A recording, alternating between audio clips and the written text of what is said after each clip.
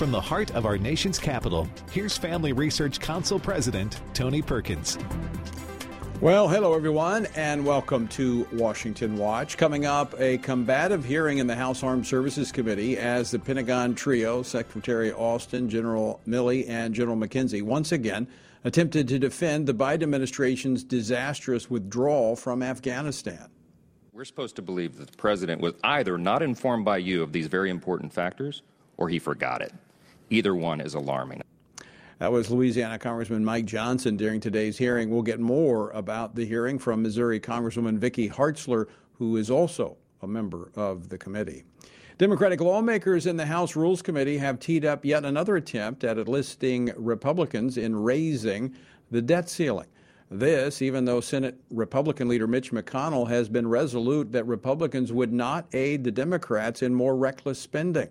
This latest action comes as Treasury Secretary Janet Yellen warned lawmakers Tuesday that the federal government would hit its financial borrowing wall by October the 18th. Texas Congressman Michael Burgess, a member of both the House Rules Committee and the House Budget Committee, is here with more in just a little while. Where do Americans stand on President Biden's get a jab or lose your job? Well, just say the vast majority are not with the president. Robert Cahaly, senior strategist and pollster with the Trafalgar Group, shares the results of a just-released poll that legacy media most likely will ignore. Also, last night in Virginia, the two candidates for governor squared off in a debate, Republican Glenn Youngkin and Democrat Terry McAuliffe. You won't believe what McAuliffe actually admitted. I'm not going to let parents come into schools and actually take books out and make their own decisions. Not let parents make their own decision about public education, what their kids are learning? Well, we'll talk about it a little bit later here on Washington Watch.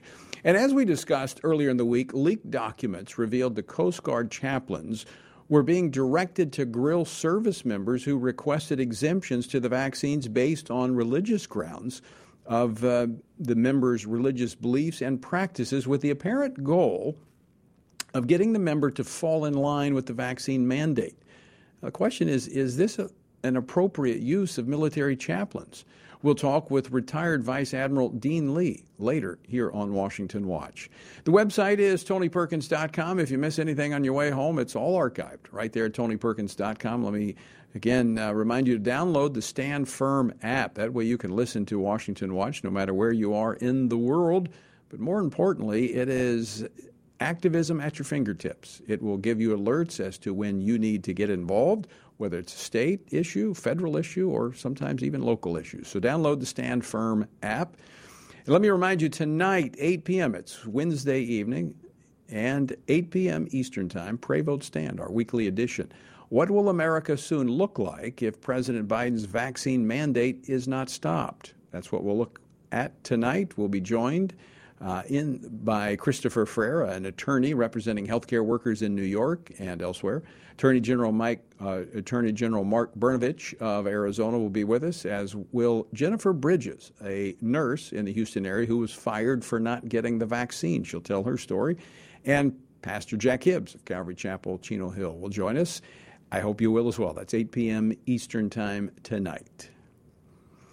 Defense Secretary Lloyd Austin, Joint Chiefs Chairman Mark Milley, and head of the U.S. Central Command, General Kenneth McKenzie, appeared before the House Armed Services Committee today in a 6-hour session. Yesterday, before the parallel Senate committee, all three generals insisted their advice was to keep 2,500 troops in Afghanistan, contradicting what President Biden had previously said to George Stephanopoulos. There's only three possibilities here. Either the president lied to the American people, or he legitimately cannot remember the counsel of his top military advisors in winding down the longest war in American history, or you have not been fully accurate under oath. General McKenzie, I'll ask you, which is it? I'm going to be very direct. I cannot share advice I give the president, and I will not do that. I will also tell you, though, that it's been my consistent position throughout this hearing and the hearing yesterday that I believe the appropriate level of our forces in Afghanistan should have been 2,500. I think we can take that to mean that you gave him that advice. Sir, I would not take it to mean anything other than the words. Fair enough. Again, that was Congressman Mike Johnson of Louisiana, a member of the committee. Joining us now to talk about today's hearing is another member of the committee, U.S. Congresswoman Vicky Hartzler, who represents the 4th District of Missouri. She is also the chair of the House Values Action Team. Congresswoman Hartzler, welcome back to the program. Thank you. It's good to be here. You asked some hard questions today, drilling down on the relationship that General Milley had with the media, in particular, talking about all of the tell-all that he did in this book, but also this relationship with China and giving China a heads up if America were to take actions against them.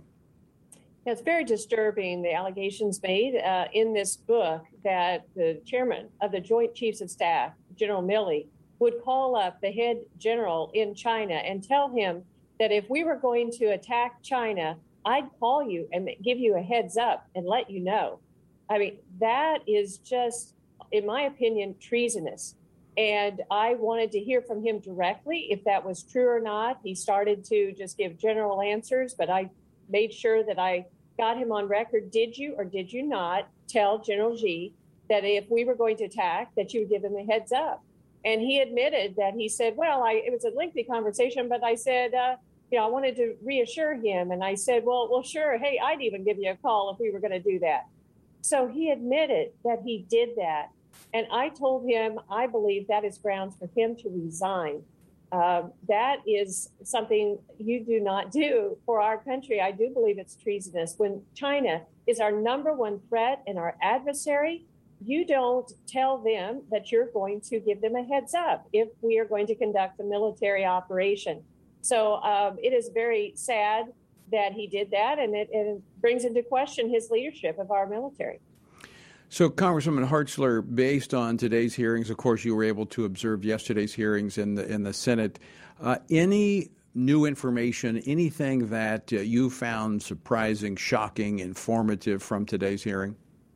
Well, I think it was just a further emphasizing that President Biden lied.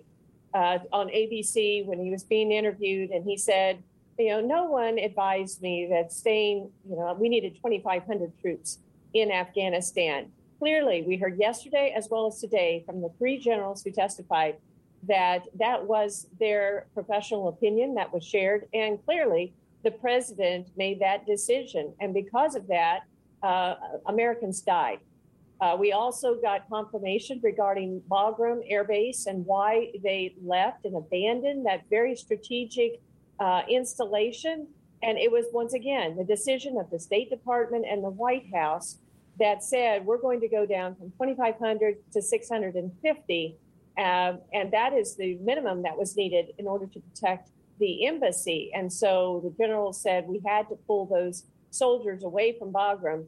And they did so in the middle of the night. And then, of course, the order came further to go down to 0. So we found that out. We also got confirmation when they said there are tens of billions of dollars of military equipment that were left there. I am demanding and want to see an actual list of that. But there was enough equipment that they conducted a military parade, showcasing and championing all this equipment that they got. And I have heard, if it is true, that they kept all of the aircraft that was left there that we provided to Afghan security forces, that now the Taliban has the 3rd largest air force of any country in the world. And that is just horrific. It is not acceptable. And it's very concerning that when the generals also said that they believe between 6 months and 36 months from now, Al-Qaeda and ISIS will be reconstituted and will once again be a threat to us here in the United States. So all the way around, this is a debacle of the making of this administration, and it is not only cost American lives with the 13 service members who were killed, but it is endangering us into the future as well. Now, speaking of the 13 mostly Marines, and I think one other service member, a Navy corpsman that was killed in that attack. You asked some questions regarding that today as well as to that suicide bomber, did you not? No, I tried to get further information from Secretary Austin about another topic, but I I was trying to hone down on this prison that was at Bagram Air Base, because as part of us abandoning Bagram Air Base, we abandoned this prison. And we believe there's between 5,000 and 7,000 ISIS terrorists, as well as Taliban terrorists that ultimately were released. And my question had to do with, was it true or not that one of these prisoners, who was a CIA imprisoned terrorist, was the individual who conducted the suicide bombing at the airport? And unfortunately, time ran out as far as Secretary Austin talked and wouldn't give the answer before I was cut off. But this is horrific. It is very, very concerning. Media reports say it was. This was an individual that had gone to India and had gone to college there. India had let us know about his terrorist connections, and our CIA had arrested him, put him in that jail. And then when we abandoned it, he was released, and he was the one that carried out the suicide bombing that ended up killing 13 members of our military. That's what media reports had, but yet General Austin refused to answer it. He said, I'll have to take that for the record. So we're going to hold him accountable for that, and I expect to see that answer in writing. When we talk about the Taliban, you mentioned they now have the third largest air force with the materials that we left behind, not to mention 350,000 M16s and I think 35,000 machine guns, just to name a few items that was left behind for them. The Taliban, are they not a terrorist, listed as a terrorist organization?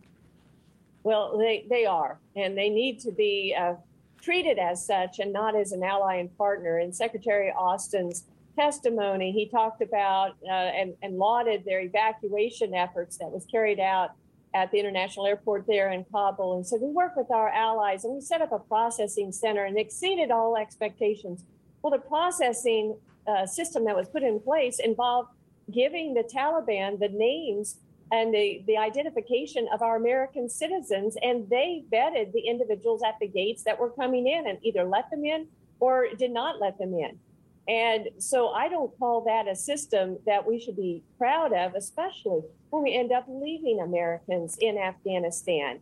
And we didn't hear much about what they are doing to try to get out our citizens now. They use the excuse why we didn't let them out earlier is that, well, we agreed with Afghanistan government that if we started pulling our people out, or the SIV, special immigrant visa applicants, out too soon, it could destabilize the situation and endanger people. I don't think so. You need to get your American citizens out first. You need to get out the individuals who fought alongside us, who risked their lives and their family lives serving as interpreters and were vital to our operations there. You need to get them out first. You don't wait and then leave them like this administration has done. Yeah, that was a disturbing absence, that there was not much discussion or information provided about what's being done for those left behind. Congresswoman Vicky Hartzler, always great to talk with you. Thank you for joining us today, and a great job in the committee hearing today. Thank you, Tony. All right, coming up next, folks, Democratic lawmakers in the House Rules Committee teed up another attempt at enlisting Republicans in raising the debt ceiling. I don't think it's going to work. We're going to talk about it next. Don't go away.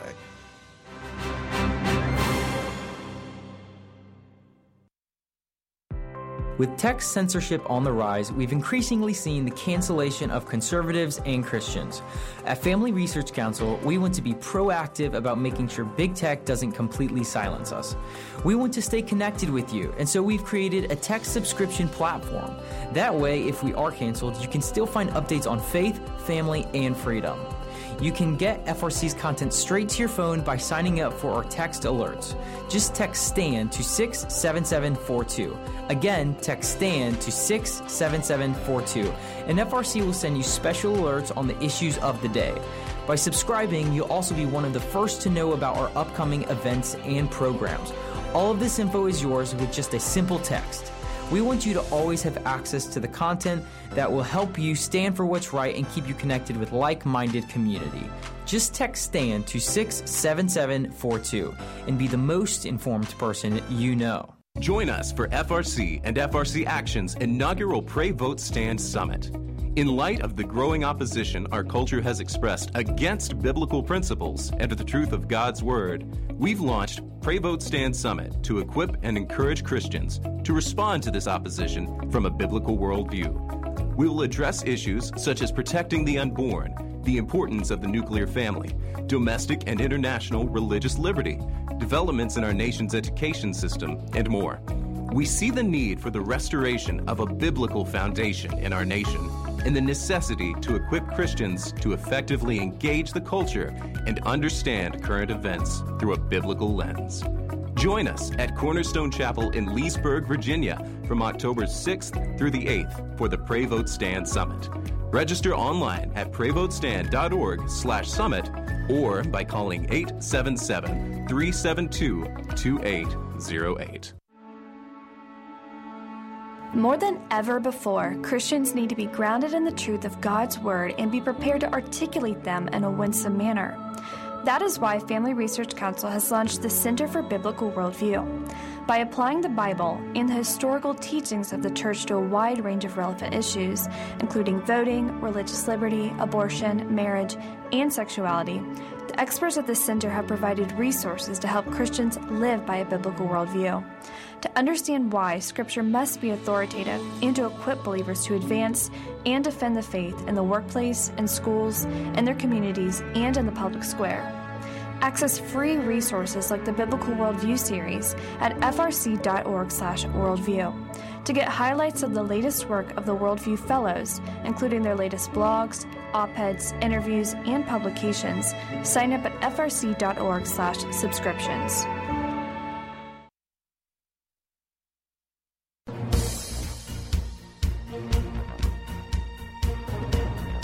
This is Washington Watch. I'm Tony Perkins, your host. So glad that you are with us. The website is tonyperkins.com. Lots of resources there for you. Coming up tonight, 8 p.m. Eastern Time, our weekly edition of Pray Vote Stand. We'll be looking at what America would look like if we do not stop the Biden vaccine mandate. That's tonight, 8 p.m. Lots of guests on tonight. Also, coming up next week, our first inaugural Pray Vote Stand Summit. It'll be at Cornerstone Chapel in Leesburg, Virginia. Find out more about how you can be a part of it. Go to tonyperkins.com. Okay, we talked about this, actually talked about it Monday, talked about it Tuesday. There is this confluence of actions here in Washington. Big week on Capitol Hill because there are some things that are kind of colliding. One is a continuing resolution to fund government. Government will cease, well, not really. It will run out of money. It's actually ran out of money a long time ago. They've just been spending money they don't have. But nonetheless, the authorization bills end at 12:01 a.m. Friday morning. So they're working on this continuing resolution to fund government for a little bit longer until they can get the appropriations bills. Okay? Add to that, they are bumping up against this ceiling of their ability to borrow money or print money. And that, according to the Secretary of the Treasurer, will be completely exhausted October the 18th. So they have to raise the debt ceiling. Well, today in the House Rules Committee, there was another attempt to get a measure through that would essentially enlist Republicans in the Senate to lift the debt ceiling so that more money could be spent. Now, this debt ceiling would be lifted until December the 17th, 2022, which is at the very end of the current Congress. And if passed, the bill would enable Democrats to spend as much as they want. There would be no limit on the debt ceiling. But I can tell you, I don't think it's going anywhere in the Senate. Joining us now to talk all about this, Michael Burgess. He represents the 26th District of Texas. He serves on both the House Rules Committee that handled this today and the Budget Committee. He's also the senior member of the Energy and Commerce Committee, so he's a busy guy, but he joins us now. Congressman, welcome back to Washington Watch. Well, thanks for having me on, Tony. You're right. It has been a busy day, but oh boy, what a feast for someone who loves public policy. Only problem is this is all bad policy. Yeah, okay, so what's up here? We know Mitch McConnell's been very clear. The Senate Republicans are not going to vote to raise the debt ceiling, but yet here's another measure that's going to probably, I don't know if you voted on it yet, you'll vote on it this evening or by tomorrow, and this is going to go over to the Senate. They're going to reject it. What's this all about? Well, correct. We will vote on it actually probably in about 10 minutes' time here. And this on the House side, I don't think they'll get any Republican votes. They'll pass it because they have a bare majority in the House. It will go over to the Senate. It will be subject to their filibuster rules, so they will not have the votes to pass it in the Senate. So it's one of those things is dead on arrival. Eventually, they do have, of course, their reconciliation bill, and they can pass things with 50 votes in the Senate if they can get everyone to play along. So they have the ability to raise the debt ceiling with Democrat-only votes. So this is all a sham about that we're playing with the full faith and credit of the United States. The problem is they want this blank check to spend as much as they want for, 14 or 15 months. That's no way to have a responsible federal government. You know what's going to happen. And then, of course, you've got the Bernie Sanders $3.5 trillion bill that's hanging out there in the wings. The only way to pass that is to get the extension of the debt limit, essentially limit that way they can spend whatever they want. So that's where it all fits together. But I think Leader McConnell is right. It's not this one we're doing right now on the House floor is going nowhere in the Senate. Yeah, I was talking with some over on the Senate side today, and their take on this. This is all about political posturing by the Democratic Party. They know the Republicans won't support it. They'll ultimately have to put it in reconciliation, but they want to be able to pin this on Republicans, this reckless spending. And I'll have to say, I commend the Republicans this time for saying we're not going to have any part in this. Well, and there's so many bad things in that reconciliation bill. Having the privilege of serving on Energy and Commerce, where about $500 billion of the spending occurs, and serving on the Budget Committee. Tony, we marked up a $3.5 trillion spending bill in the Budget Committee on a Zoom call late Saturday night. I mean, I've never seen anything like this. It was a stinking Zoom call that spent $3.5 trillion. Oh, and by the way, we don't even have a CBO score on it. So the Committee on the Budget passed a bill without input from the Congressional Budget Office. I mean, it simply defies gravity that they could govern this way. Well, in that $3.5 trillion, the $3 trillion, the $1.5 trillion that they're pushing through, all of this has actually pushed aside the responsibility that they have to pass appropriations bills, which fund normal actions of government. So we're talking about the $7 trillion. I mean, these huge numbers. This is on top of the regular appropriations, is it not? Yes, it is. And here's the damage from not doing appropriations in the normal way. I cannot get a phone call answered from any of the federal agencies. They don't need to talk to me because we're not writing their appropriations bills like we normally would. They don't have to worry about getting the votes of a Texas congressman. Just put him on the list and we'll call him when we get around to it.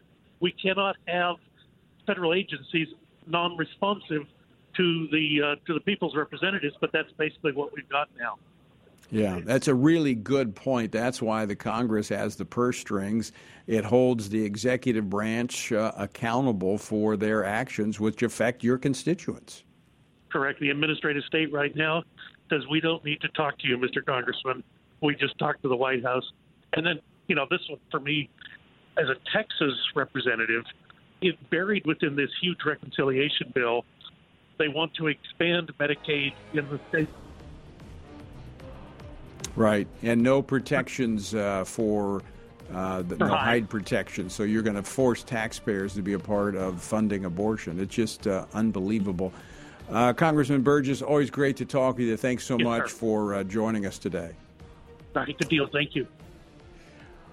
An overwhelming majority of Americans disagree with the idea that you got to get a jab or lose your job.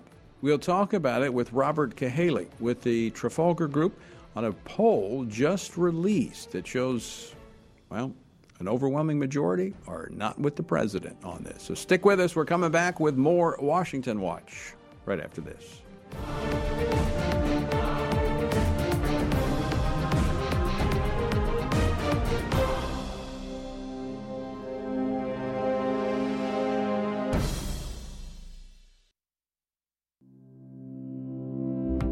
Do you want to be able to stay up to date on conservative news? Are you looking for Christian resources to help you stay politically engaged? Then download Family Research Council's Stand Firm app. With all of our content available at your fingertips, you will conveniently be able to stay up to date throughout your busy day. The Stand Firm app will give you access to a variety of resources, such as our most recent episodes of Washington Watch with Tony Perkins, tweets and other social media posts, and our latest blogs, updates, and publications. Additionally, you will have the opportunity to take action and make your voice heard by contacting your elected officials on the issues that most concern you. Visit the App Store on your smartphone or mobile device and search Stand Firm to download Family Research Council's official Stand Firm app. Have you ever tried to read the Bible daily, but struggled to get in a groove? It can be hard, especially if you don't know where to start, or how to understand and apply what you've read. Or maybe it's just that doing it alone has made it too easy to give up. Well, let me encourage you. You don't have to do this daily discipline alone. You can join Family Research Council's Stand on the Word 2-year Bible reading plan. God's Word is necessary in our lives, so much so that Christ said we are to live on every word that comes from the mouth of God. He calls it our daily bread because we need it daily to sustain us and nourish us spiritually, just like food does physically. That is why we want to read the Bible daily, and we'd love for you to join us so we can stay grounded in God's truth and grow closer to God together. Our hope is that this plan will help you be transformed by God's Word, by reading and hearing it daily. Sign up to get the daily passages and questions today by visiting frc.org/Bible. That's frc.org/Bible.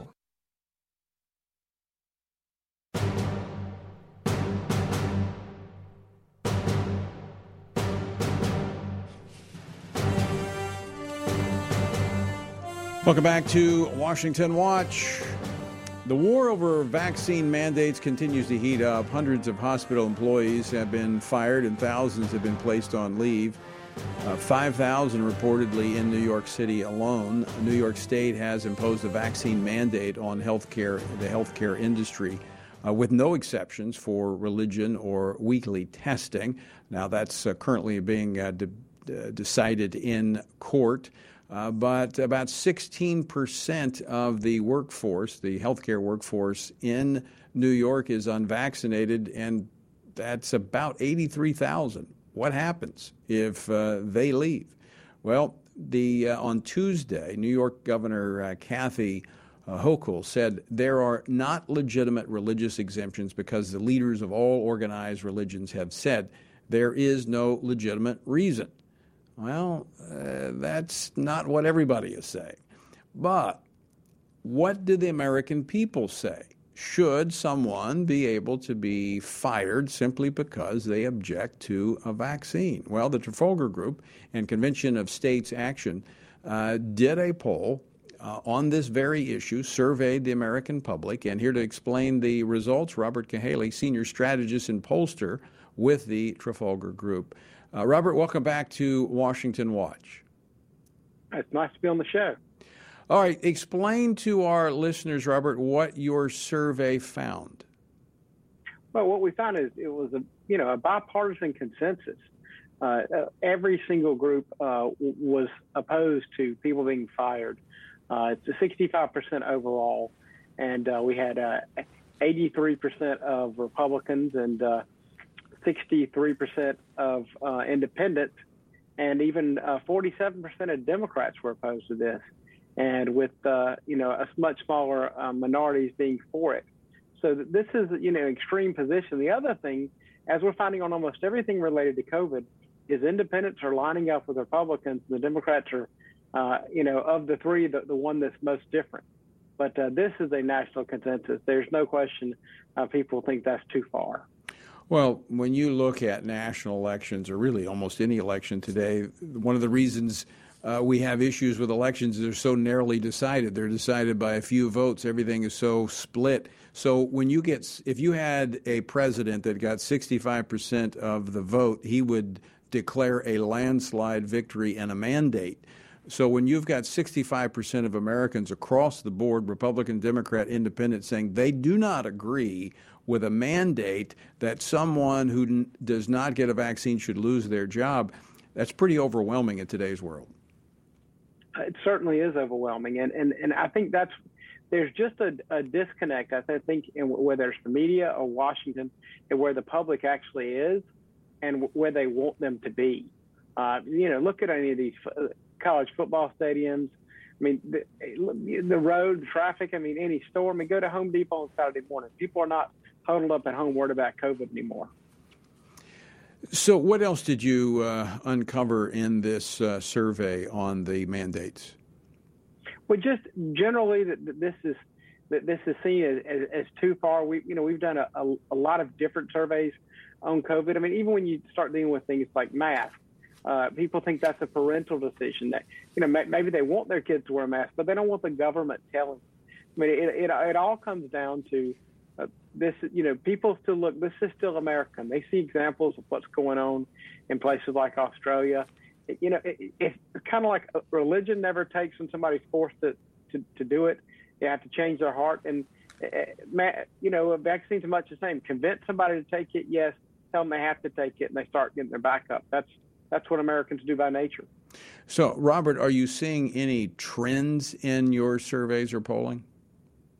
Well, one, again, that Republicans seem to be much more lined up with independents than our Democrats. That is the most significant thing, whereas independents in the past have been right down the middle. They are definitely siding with Republicans on almost every issue we're polling these days. So can you project what implications that could have in the midterm elections? If you've got independents lining up on the policies with Republicans, I would think that would tend to suggest they may line up with them in an election. I think so. The only thing I've seen that can affect how people vote that goes even beyond their ideology is when they get used to the government sending them a check, they're going to vote to keep the check even over their ideology.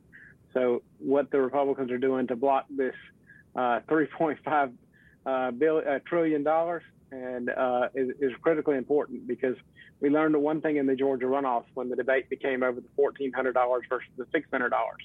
People will vote their pocketbooks, and they will vote against ideology they agree with if it means money in their pocket. So that means the Democrats have to buy more votes, essentially, with taxpayer money. Sure. Get rid of jobs, make people government dependent. That is a recipe for winning elections. And destroying a country.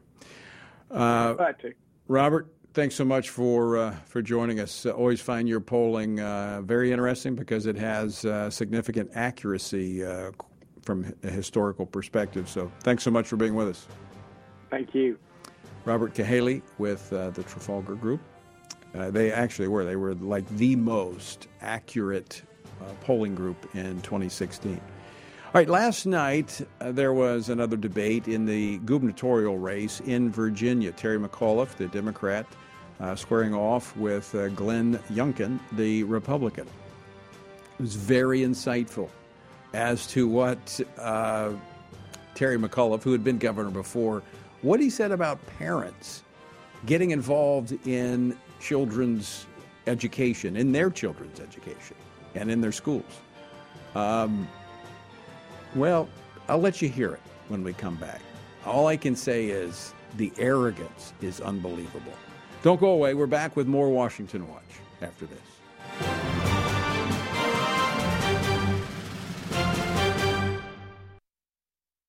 Are you a university student? Do you know a university student?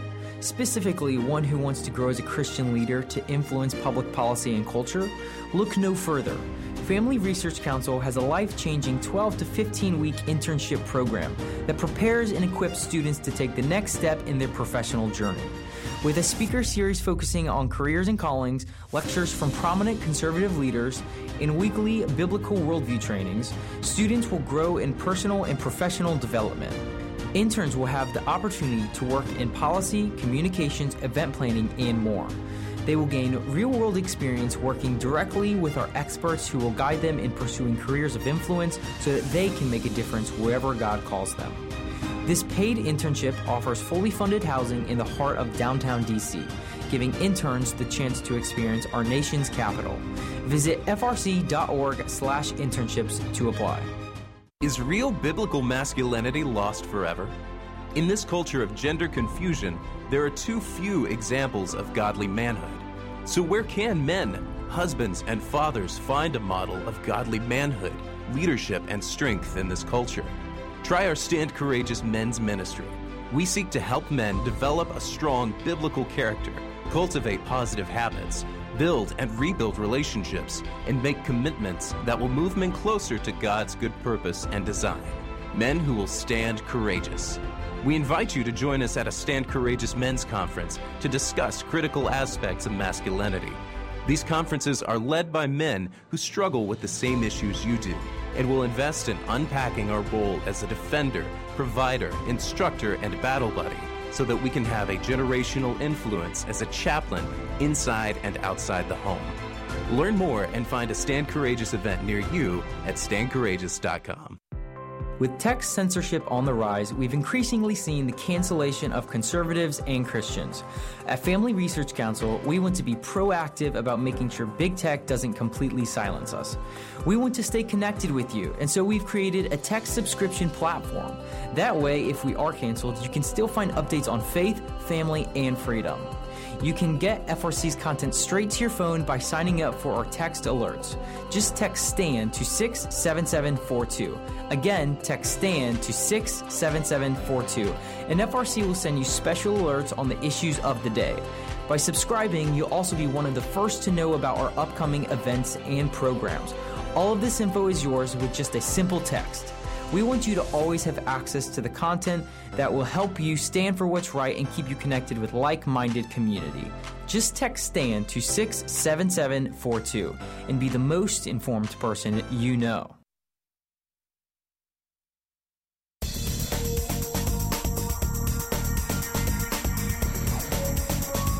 I'm Tony Perkins, and you're listening to Washington Watch. Right, yesterday we were discussing the school board in the here in the Virginia area, where a mother kind of got a tip from another mother in Texas, looked in the library to find these pornographic books, and she checked one out, took it to the school board meeting, and she read from it. And she was cut off by the chairperson at the school board meeting because he said, "Oh, we have children present," because we didn't play actually as she read the book. I listened to it. It was unbelievably graphic. No value whatsoever in the book. So last night during the Virginia governor's debate, the former governor, Terry McAuliffe, responded to what happened at this school board meeting last week when the parents spoke out against this sexually explicit material that was found in the school library. Here is the clip of last night's debate. Veto books, Glenn, not to be knowledgeable about it, also take them off the shelves. And I'm not going to let parents come into schools and actually take books out and make their own decision. You vetoed it. So, yeah, I stopped the bill that I don't think parents should be telling schools what they should teach. So I don't think parents should be telling schools what they should teach. All right. So there was actually a bill that the Republican legislature passed when Terry McAuliffe was governor that would have given parents the ability to know what was happening in the classrooms and remove their kids. They're kids. They pay the taxes. It's their kids. They send them to the schools. Terry McAuliffe vetoed that. And that was the point of this last night, this parent bringing this issue up. And Glenn Youngkin was saying, well, you vetoed the bill that would give the parents the right to keep this type of stuff out of the classroom, or at least keep their kids from being exposed to it. This represents what the left is doing today, how they are indoctrinating our children, not with just philosophies and ideas, but with material that is damaging. I mean, you can Google it and you can see what book that they're talking about, but you don't have to go far. There are many, many books like this. In fact, we've got a resource at the Family Research Council that Meg Kilgannon, our senior fellow for education resources. She's put this together, a Concerned Citizen's Guide to Engaging with Public Schools. It's on our homepage at frc.org, and it'll kind of give you some ideas of what to do and how to go about uncovering some of these things. And then I tell you what, all you have to do is shine a little light on it. You know, find out what some of these books are, have your kids go in the library, check them out, and then confront the school board with it. There's something happening across the country, and quite frankly, I am encouraged by it as we see more and more parents, mothers in particular, who are going into these school board meetings and demanding accountability of what is happening in the classrooms. That's the only way. That is the only way we're going to change public education and end this indoctrination by the left. And we need parents to run for those school boards. We need more Christians to go into teaching. Now, I'll say this again. I say it quite frequently. You know, parents, God gave you the responsibility and the authority to educate your children.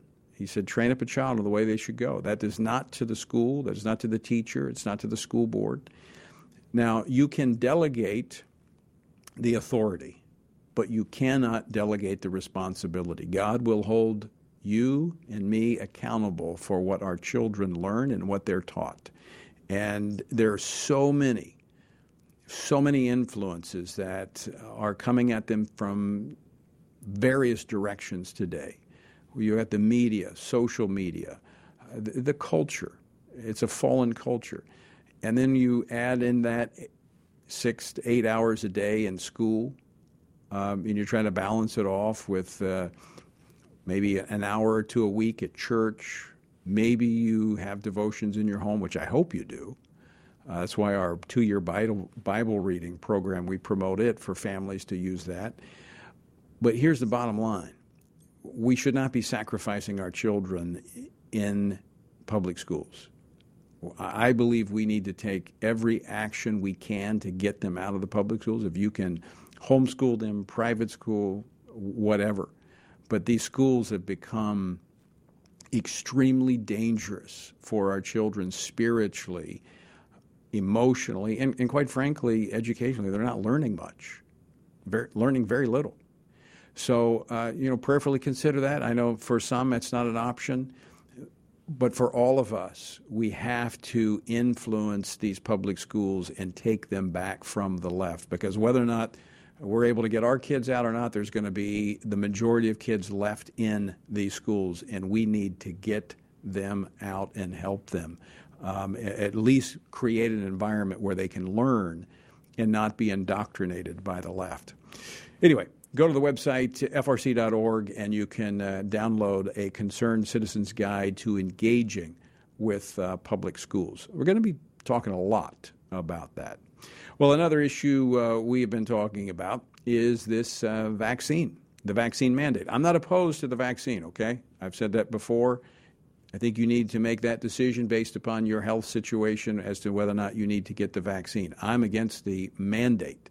And I'm opposed to firing people who refuse to take these shots. Yet, at President Biden's direction, all branches of the military are moving to compel all service members to get these shots. And they're doing so really kind of trampling on the religious exemptions that some are seeking. They claim that they are allowing these exemptions, but so far they haven't granted any. In fact, we talked about this earlier in the week. The Coast Guard officials are working to ensure that they don't have to. Documents leaked last week show that Coast Guard officials were directing chaplains to file detailed reports on any service members expressing a religious objection to the shots, and then conduct these extensive cross-examinations looking for weaknesses in their religious beliefs with the apparent goal of getting them to fall in line with the mandated vaccines. Now, the documents that were leaked include a bullet list of questions for chaplains to ask. To me, it's very, very troubling of how they are using these chaplains. Here to discuss this is retired Vice Admiral Dean Lee. He served 35 years in the Coast Guard. Admiral Lee, welcome to Washington Watch. Well, thank you, Tony. A pleasure to be here, sir. Let me ask you this. In your years with the Coast Guard, did you ever see anything like this where we saw such a pressure on members to get vaccinations or take other health care steps like this?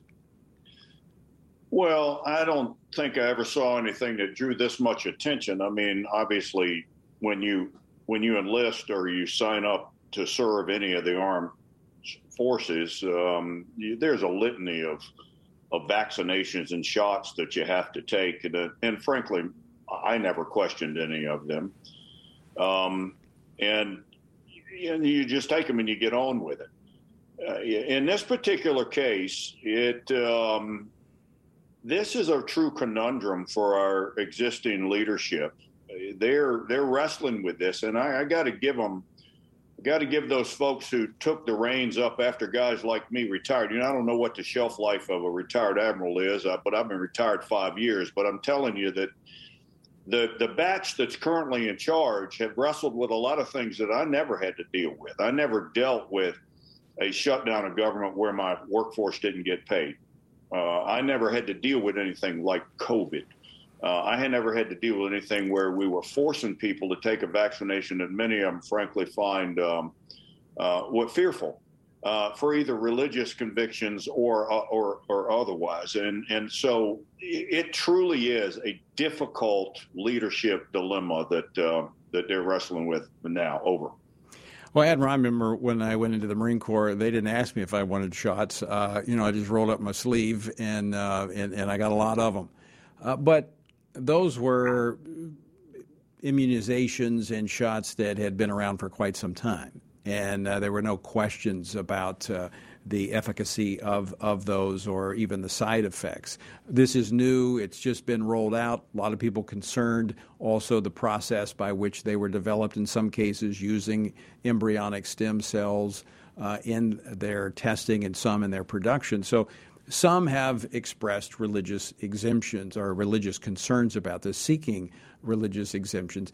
I don't know if you had a chance to look at the documents that were leaked from Coast Guard attorneys, lawyers, JAGs that were working with the Coast Guard, but it looked to me as if chaplains were being enlisted in this effort to try to sway members to get these shots. My only concern with this is that relationship between a chaplain and a service member is kind of a special relationship. And it appears in this case that chaplains were being used to try to accomplish a goal of the Coast Guard leadership. Well, I read the document, yes, sir, and I appreciate you forwarding that to me. So here's where I stand on it. As a prior operational commander, and when I retired, I was the Atlantic Area Commander, so I had the largest command in our service. And so I reached out today, and I talked to some senior leaders. I've talked to a senior enlisted person. I've talked to 2 chaplains today to get there, and I've talked to a senior civilian about their take on all of this. Where I stand on it is this. First off, I'm pro-vaccine. I got the vaccine, my wife and I, just as soon as it came out. I'm 66 years old. I thought that, I trusted it, and I don't have any regrets whatsoever about it. I've had a number of people, former colleagues that worked with me, for me, that had called me who had issues, concerns about it. And they know that I'm a devout Christian, and they were looking this through the lens of religious accommodation, and they wanted to know my take. And I said, look, this is all about readiness. If I were the operational commander, my number one goal is to keep my force ready to deploy, ready to respond. And I would be encouraging everybody that is willing to take the shot to do just that, take the shot. However, break. There's 2 things that I was willing to throw my stars on the table for when I was on active duty, and one of them was religious freedom. And if somebody's standing on their constitutional right to exercise their religious freedom, and they've got a true religious reason not to take the vaccine, I stand fully behind them. And I don't think the government should be forcing them to take the vaccine under those circumstances. And that, unfortunately, is a predicament that I think many of our leaders are finding themselves in today. Over. I think you're right. And I think this is I am sympathetic to those that have been thrust into this position that are in leadership positions. But I'm also concerned, Admiral, and you and I have had many conversations, haven't talked in a while, but what's happened in our military over the last 10 years is that we see there has been a subtle shift in indifference, if not open hostility to faith. And so when I see these red flags, I become very concerned about things like this. I concur.